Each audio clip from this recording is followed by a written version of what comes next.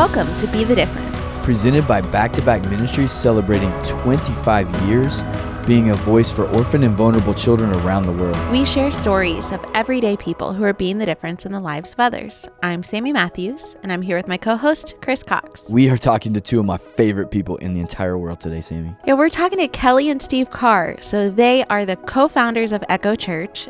Steve was originally the lead pastor, but in the last couple years, Kelly has stepped into that role. So she's the lead pastor at the church, and we are going to hear about that journey for them and what it was like to step up into that position and what it was like to start the church. But what should we be listening for? There are a few things to listen for in this episode. The first is to listen for conversations around seeing the unseen. Really important topic. Second, listen when either Steve or Kelly use just the phrase of "that's you" as they empower one another in their answers. Really powerful. And then last, listen for a conversation around echo and reverb. Each of you has a history of really some thriving careers prior to planting Echo in 2005, from editorial work and publication to Steve being a church pastor, youth pastor, and an influencer in that world. Why leave those spaces and then launch into church planting in Cincinnati? We probably started maybe early on in our marriage saying, you know what, someday let's plant a church. And I think the initial thought was, I was trying to tell Kelly, I was like, look, the East Coast needs churches and we should head out that way. And I would look at him and be like, how do you start something out of nothing? I don't understand this.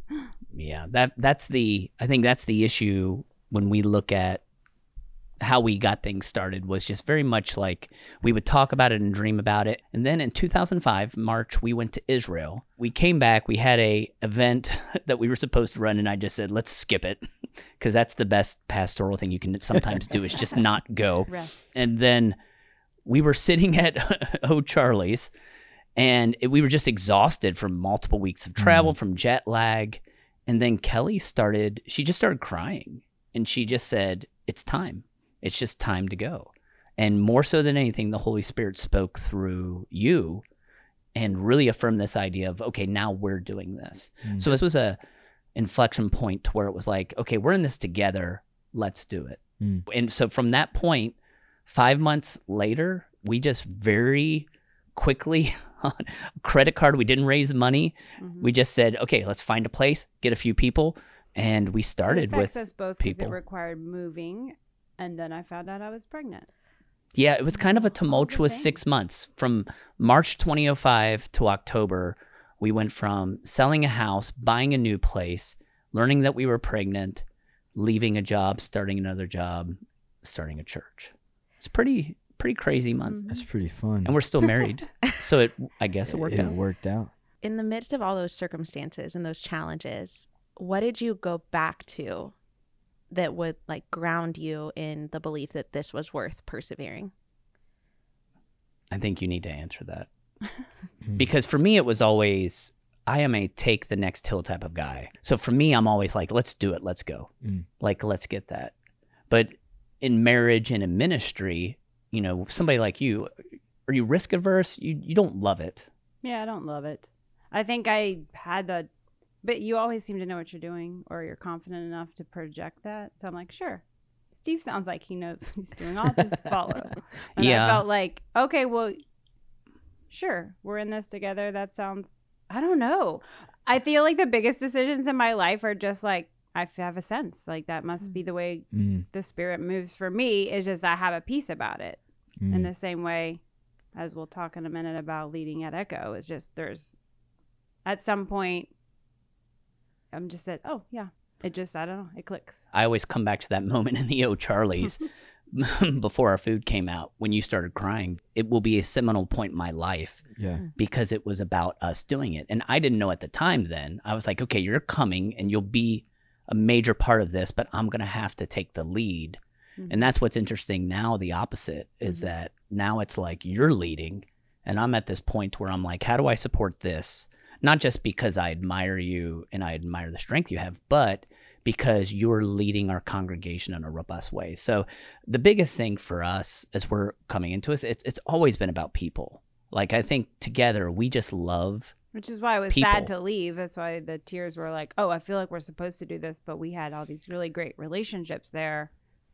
It was sad to leave. The prompting moment for you as well, Kelly, was the O'Charlie's moment, or was there a different moment? Like, do you share that in the memory, or do you have a different? I remember like a time of worship where I could sense that Steve felt burden, and I feel what others feel, especially those closest to me. And so I could feel that he was carrying a burden in a place and also a longing.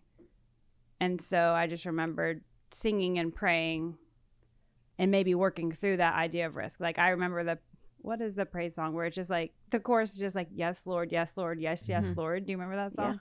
Yeah. And I just remember that was the prayer. And I was like, whatever, I get scared, but yes. So you started Echo, but why'd you name it Echo? That's him. Yeah. So at the time, so this is tough because now I we're edited in the decision, actually. Okay, so the issue for me yeah. was that in that era of church planting, it was still very new. But the big thing at the time is everybody was looking for the visual metaphor, like whether it involves roads or rivers or hills. And I'm like, why? Yeah, it was all these visual metaphors. And then I'm always like, what about like the audible metaphors in scripture? Because I'm like, that's powerful. And so I just started, reading the Bible, and I'm like, what's good audible? And you're looking at Genesis where God speaks the world into existence. But in Romans, where Paul is giving that text, it's how will they go unless they're not sent? How will people hear unless somebody preaches to them? And I was just like, man, that's so interesting, because it's not that our brilliance, the words that we say are what is important, but it's that we are just basically echoing what God has said. So we come up with nothing new. It's a new iteration. It's God's word. So I was like, wait, what is a resonance? What does that look like? So echo, resonance, but I was like, I got it. It's reverb. And I like reverb, and I'm like, you can even use a colon. Do you know what I mean? So, but she was just like, that's the dumbest name No, it ever. just sounded so. There's certain words that have certain quality when you say them, and I was like, reverb. Like, it just. So I will say, giggle, and I was like, I don't want a church. I don't want wanna to giggle make me every giggle. welcome to reverb. Verb is a good word, but it just sounds weird. But I will say, the big thing for me was I didn't want to be like whomever. So I Googled this stuff. There was no Echo Church. There was actually the .com was taken by like some like ministry, and they tried to sell me the URL, and I was like, no, I don't need that. We'll just take a .org. But at the time, we were the first Echo Church, and then like now I think there's like others. 18 across the it's nation. reverberated And throughout actually, the country. and actually, I think all of them are bigger and more prominent than ours.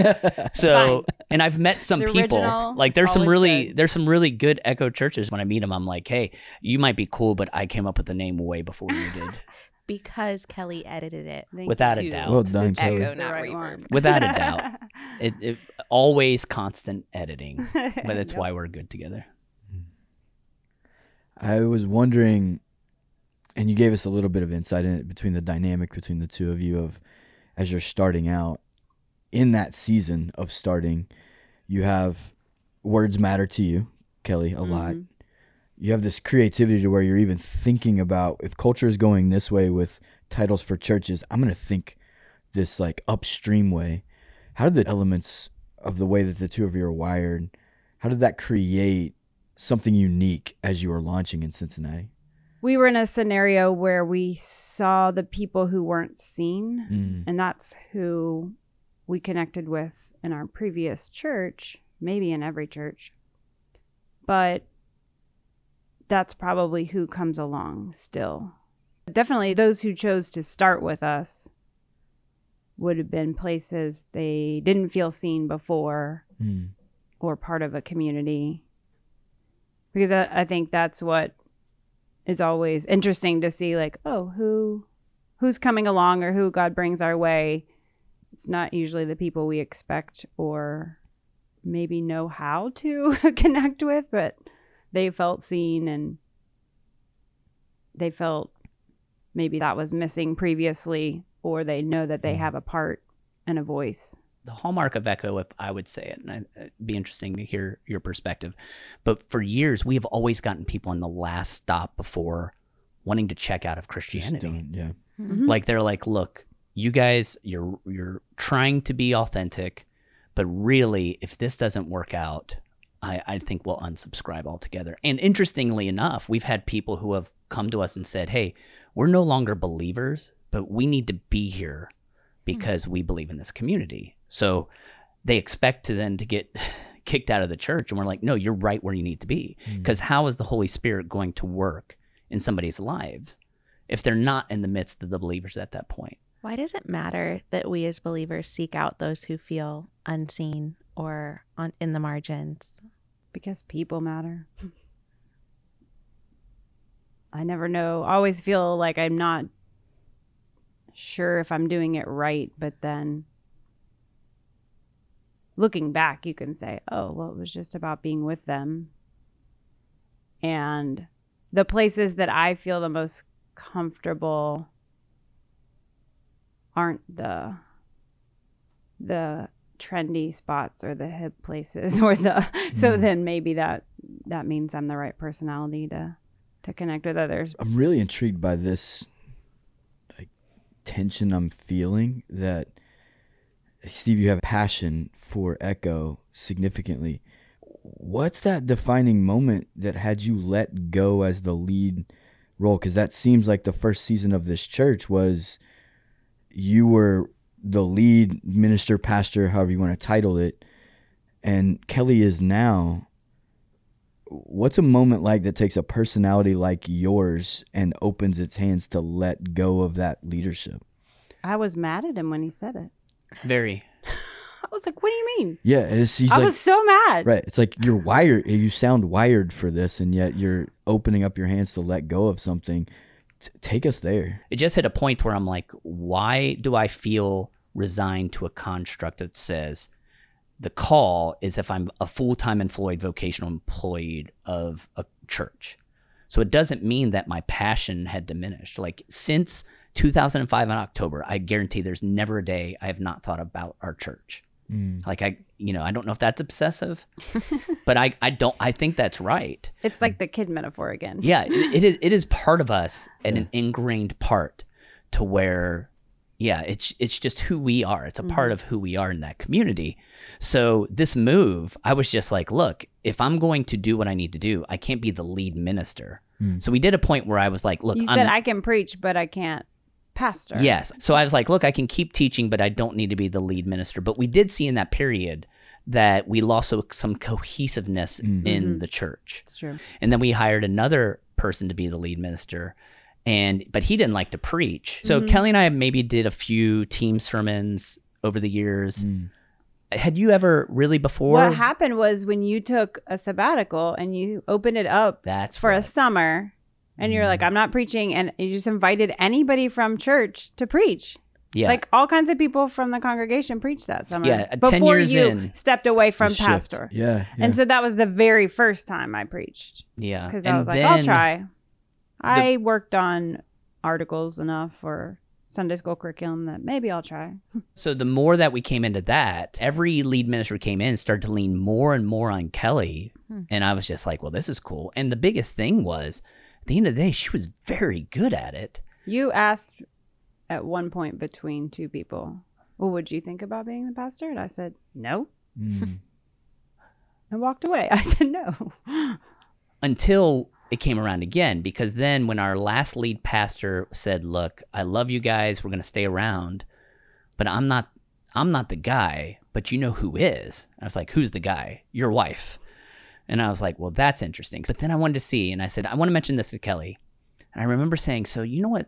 We were in Kroger. Yep. In the produce department. Yeah, actually, I surprised you. It's all about food. Big I life told you moments guys. all around memorable food. at all. And I will say this too.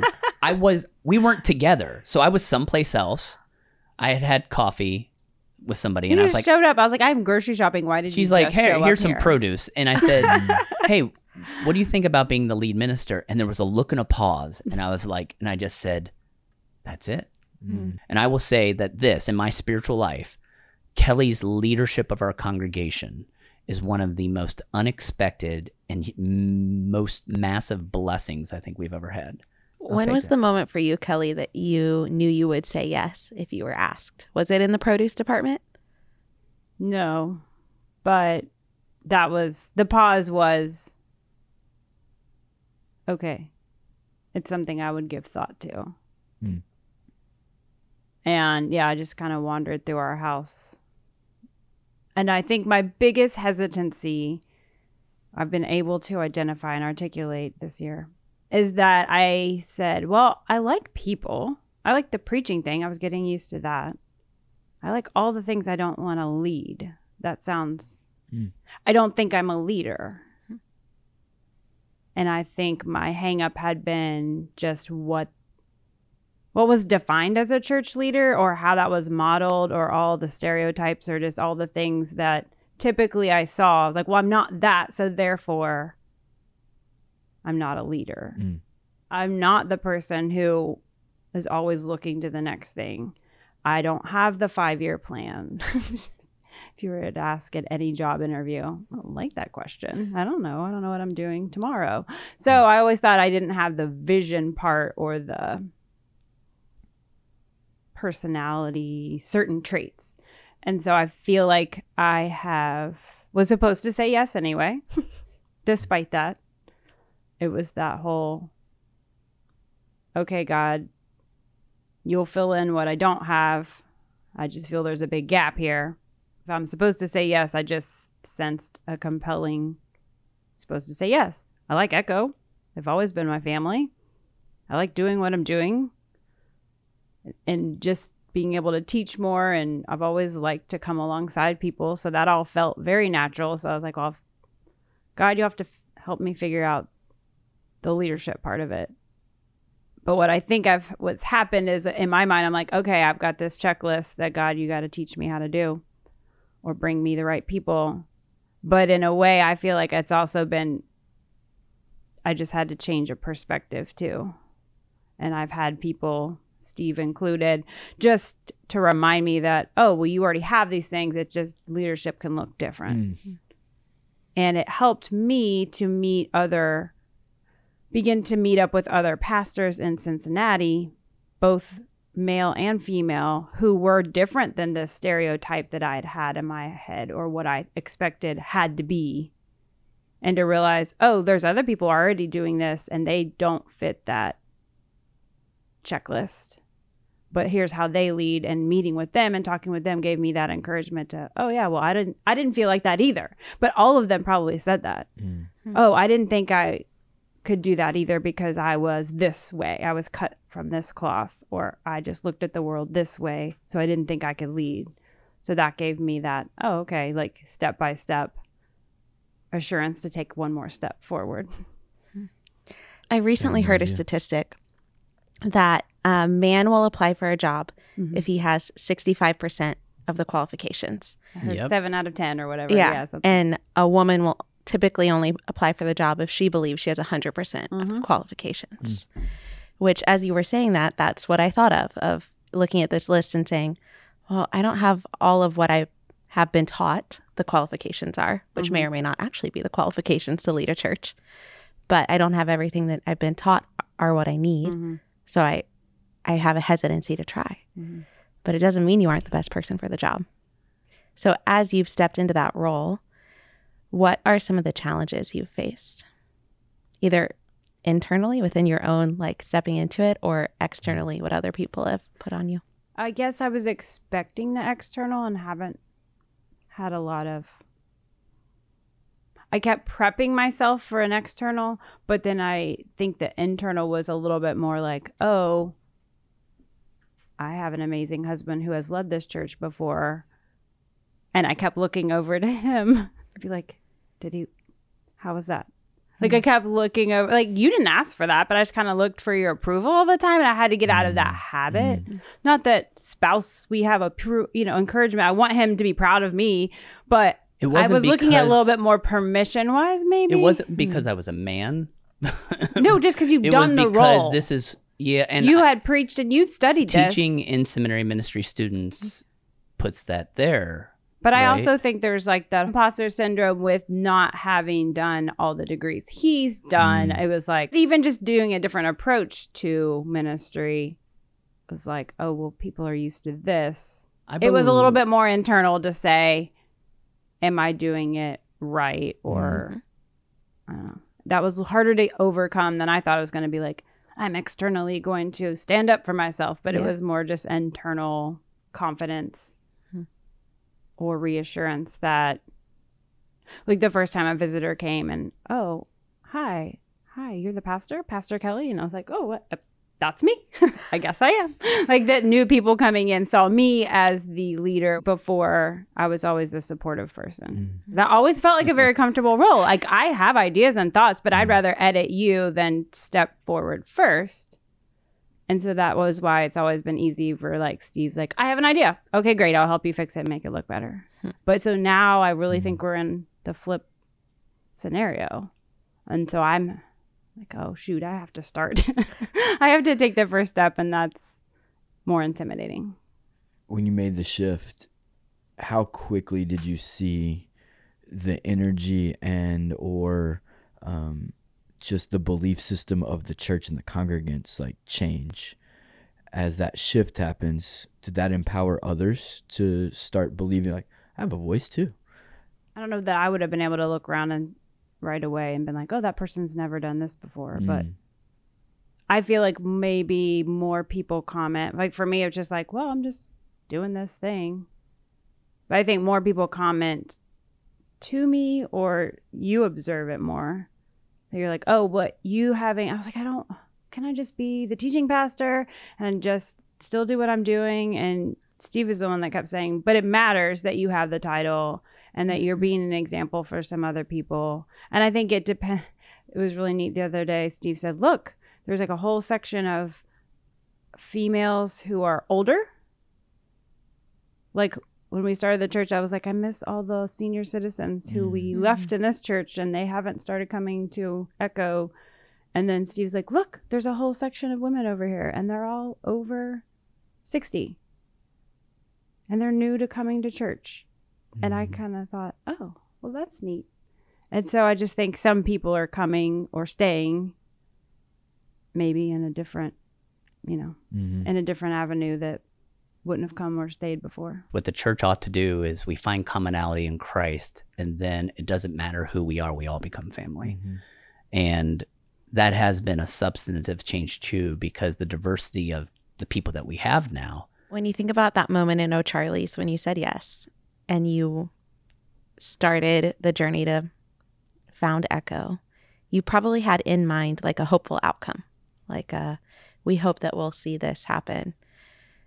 Is there something you look at today that you can say like, yeah, that's what we were hoping and praying would happen?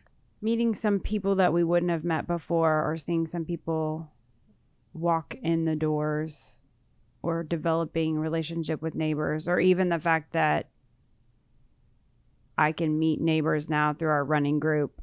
And eventually I say I'm a pastor. I don't lead with that. Let them see I'm just a normal person first. And have a couple of them visit. Like, that was the point, is to go and be and live in a neighborhood, in a community, and just let them know it's a place they can come to. I think that's what gets me excited every time, is to connect with the community. So anytime that we're outside the walls or someone comes in, or hearing when people are connecting with their neighbors, that's the point, is to go live like Jesus daily. I feel like when I get excited when I hear other people's stories too, like, oh, I connected with this person, I met this person. And that's, for me, that was the thought of living it out on a day-to-day basis. And anytime I see example of that from someone from Echo, then that gets me excited and feels like, yep, that was what the point was. I think we knew it was going to happen, but it is always still emotional. Is in the city, you invest in people, and then sometimes in urban areas, they're just there for small moments. Yeah. So over the years, education, there's a lot of people come for grad school, so many schools, med school, doing residencies, and you'll come in and really early on, Kelly would be like, well, this is horrible. I was like, why? They're awesome. They're like, they're going to leave. Like, they will be here for 2 years and then they will be gone. It hurts every time. But I think it was like 10 years in, and we looked and it was very interesting because we were like, okay, who do we know and where they are at? And we kind of plotted it on a map.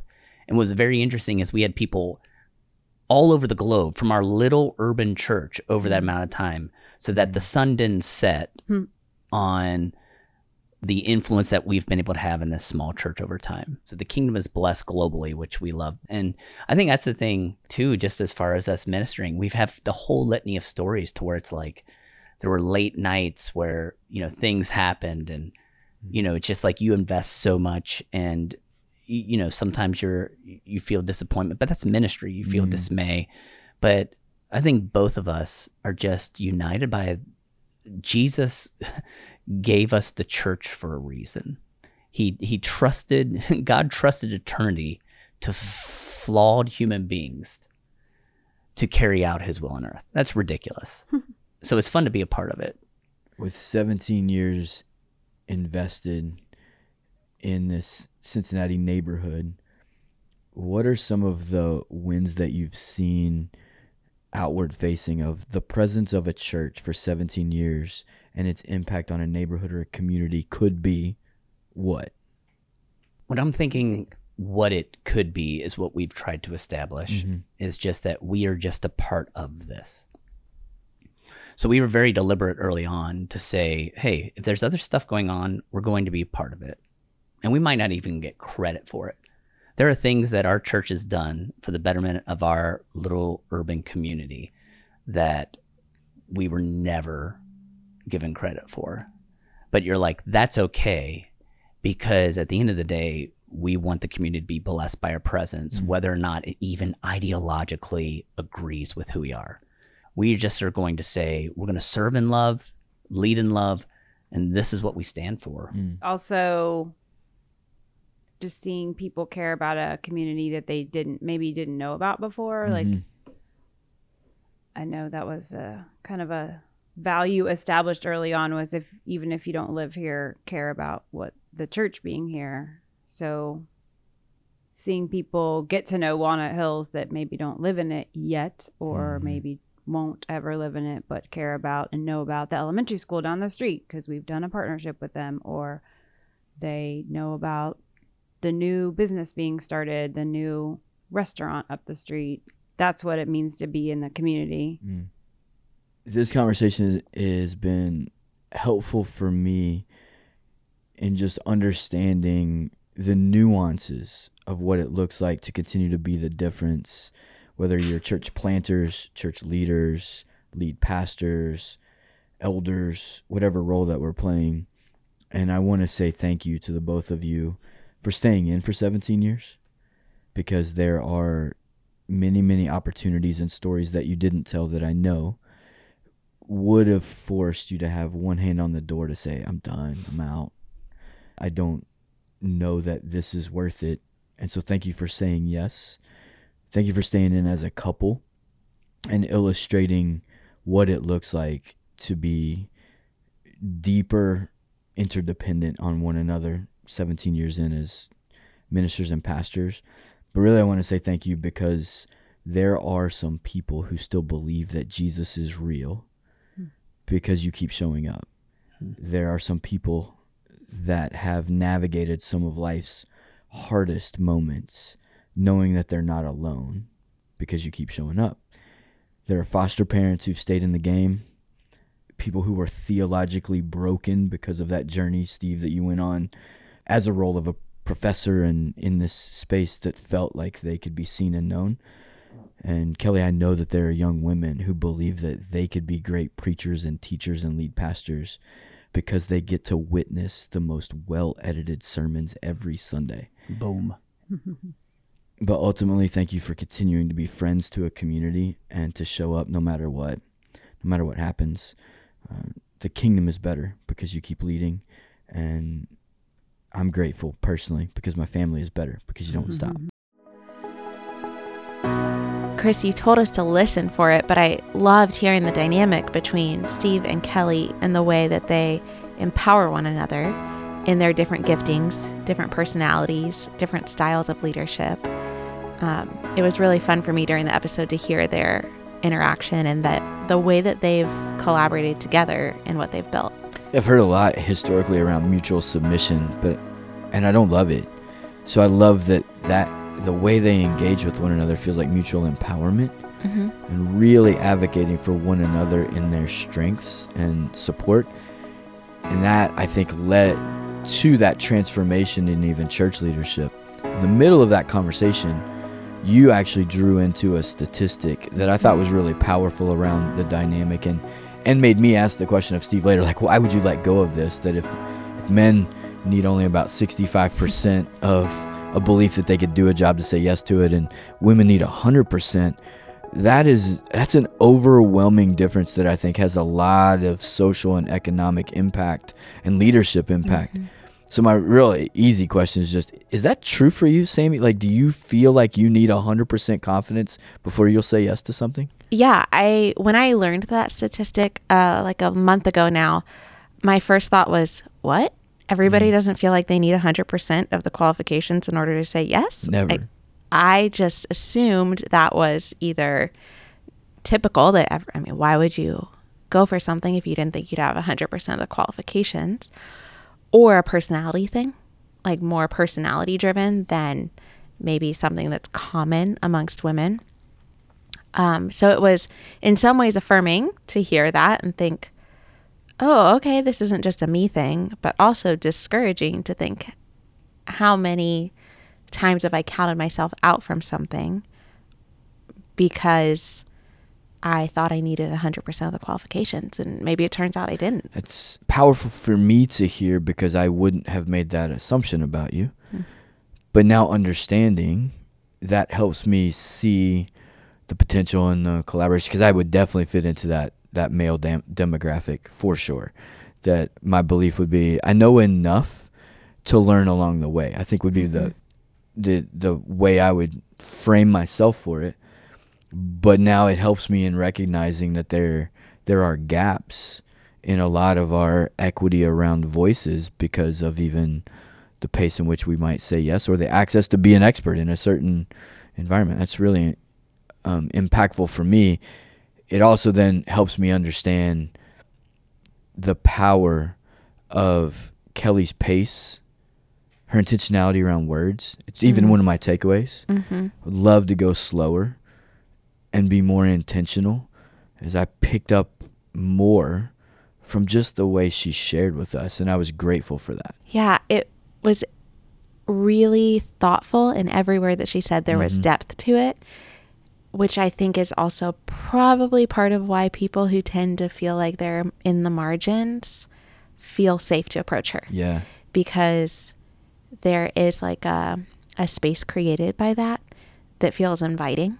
I loved that throughout their conversation about Echo, it was this constant callback to drawing forth people who feel marginalized. And whether that was Kelly counting herself out from a role, right, because she didn't have what she thought were all the qualifications and being called into that, or people who attend Echo who have felt historically like they've been on the margins and are called into community. Yeah, and I loved how the empowerment between Steve and Kelly was so clear, that Steve loves solving problems so that people can belong in that place, especially if they've been unseen or feel like the narrative doesn't include them anymore.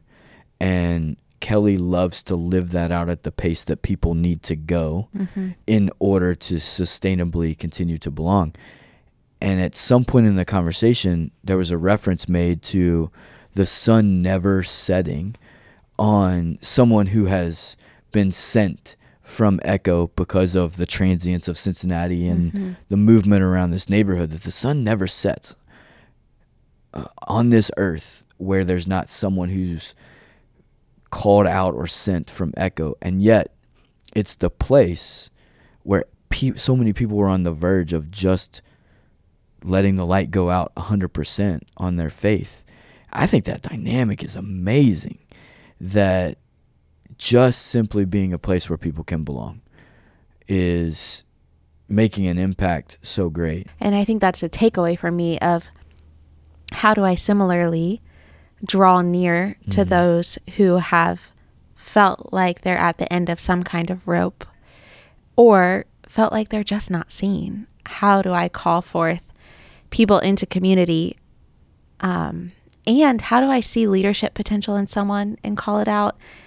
I don't have the opportunity as much to invest in leaders. How do you think that dynamic will shift for you as a leader of a large staff team? I think both internally for our staff and then externally for, I think about youth and emerging generations as leaders often, to recognize that there's the planting phase, there's the nurturing phase, and then there's the reaping of the fruit phase. And a lot of what I do as a leader is in those first two categories.